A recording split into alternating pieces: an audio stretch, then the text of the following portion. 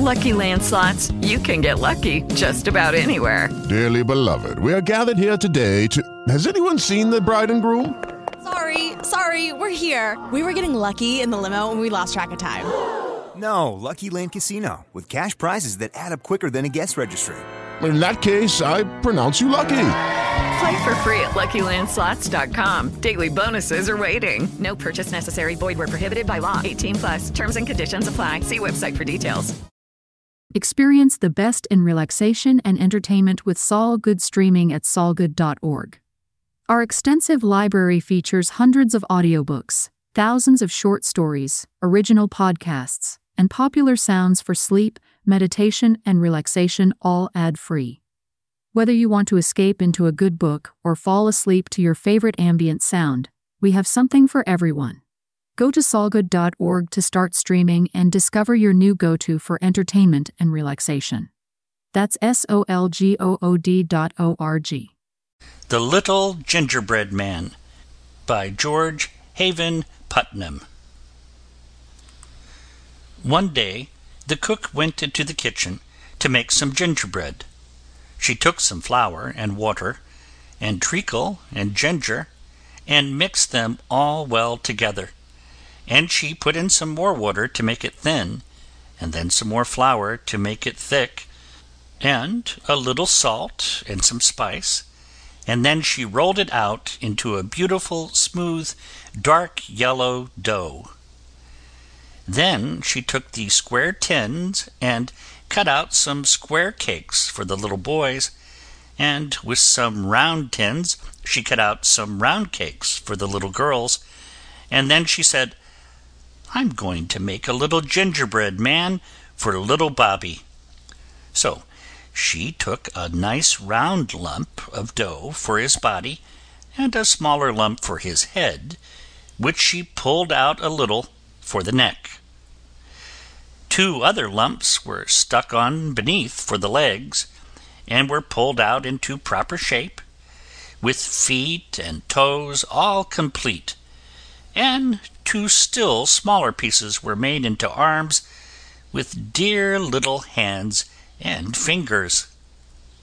But the nicest work was done on the head, for the top was frizzed up into a pretty sugary hat.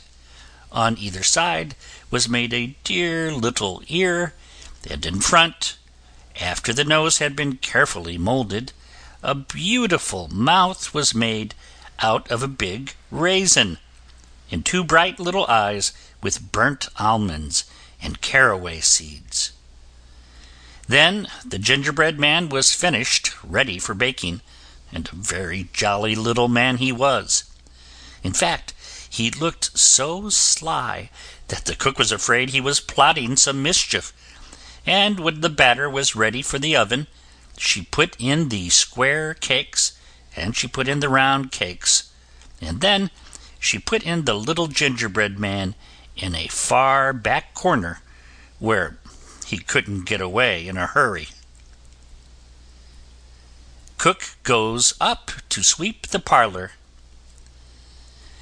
Then she went up to sweep the parlor, and she swept till the clock struck 12, when she dropped her broom in a hurry, and exclaiming, "Lawks, the gingerbread will be all baked to a cinder," she ran down into the kitchen and threw open the oven door. And the square cakes were all done, nice and hard and brown, and the round cakes were all done, nice and hard and brown, and the gingerbread man was all done too, nice and hard and brown. And he was standing up in his corner, with his little caraway seed eyes sparkling, and his raisin mouth bubbling over with mischief, while he waited for the oven door to be opened. The instant the door was opened, with a hop, skip, and a jump, he went right over the square cakes and the round cakes, and over the cook's arm, and before she could say Jack Robinson, he was running across the kitchen floor as fast as his little legs would carry him, towards the back door, which was standing wide open, and through which he could see the garden path. The gingerbread man escapes. The old cook turned round as fast as she could, which wasn't very fast, for she was rather a heavy woman, and she had been quite taken by surprise. And she saw lying right across the doorway, fast asleep in the sun, old Mouser, the cat. "Mouser! Mouser!" she cried. "Stop the gingerbread man! I want him for little Bobby." When the cook first called, Mouser thought it was only someone calling in her dreams, and simply rolled over lazily. And the cook called again, "Mouser! Mouser!" And the old cat sprang up with a jump, but just as she turned round to ask the cook what all the noise was about, the little gingerbread man cleverly jumped under her tail, and in an instant was trotting down the garden walk. Mouser turned in a hurry and ran after, although she was still rather too sleepy to know what it was she was trying to catch. And after the cat came the cook, lumbering along rather heavily, but also making pretty good speed.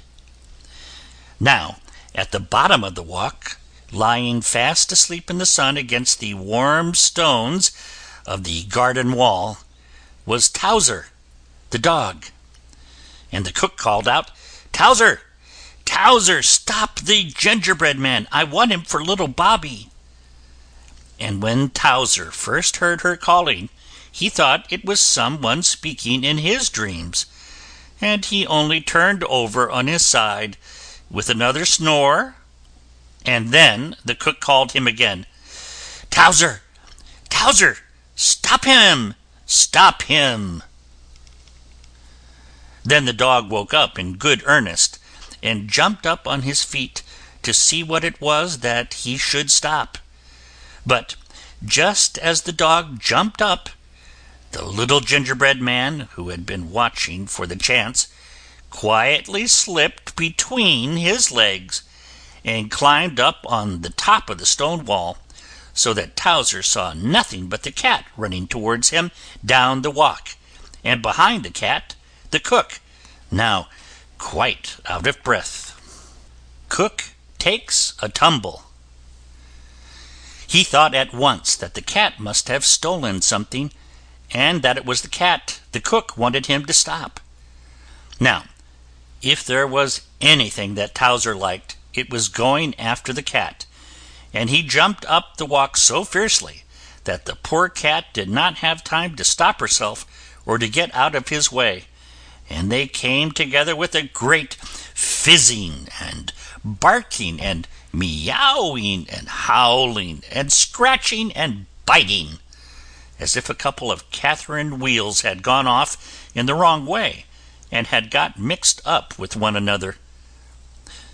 But the old cook had been running so hard that she was not able to stop herself any better than the cat had done, and she fell right on top of the mixed-up dog and cat, so that all three rolled over on the walk in a heap together.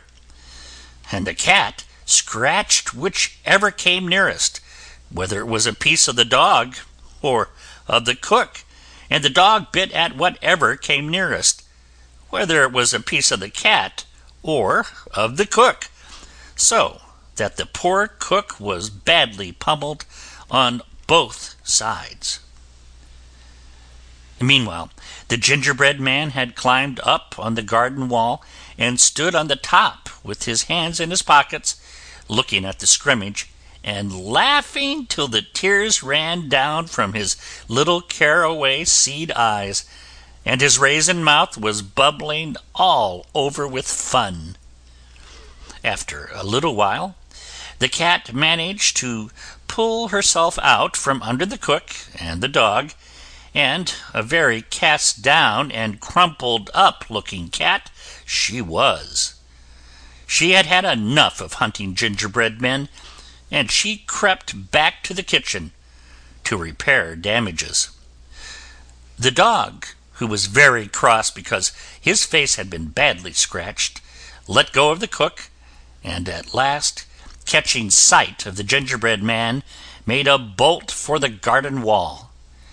The cook picked herself up, and although her face was also badly scratched and her dress was torn, she was determined to see the end of the chase, and she followed after the dog, though this time more slowly. When the gingerbread man saw the dog coming, he jumped down on the farther side of the wall and began running across the field. Now, in the middle of the field was a tree, and at the foot of the tree was lying Jocko the monkey. He wasn't asleep. Monkeys never are. And when he saw the little man running across the field and heard the cook calling, "Jocko! Jocko! Stop the gingerbread man!" he at once gave one big jump. But he jumped so fast and so far that he went right over the gingerbread man, and as luck would have it, he came down on the back of Towser the dog, who had just scrambled over the wall, and whom he had not noticed before. Towser was naturally taken by surprise, but he turned his head around and promptly bit off the end of the monkey's tail, and Jocko quickly jumped off again, chattering his indignation. The monkey catches the gingerbread man.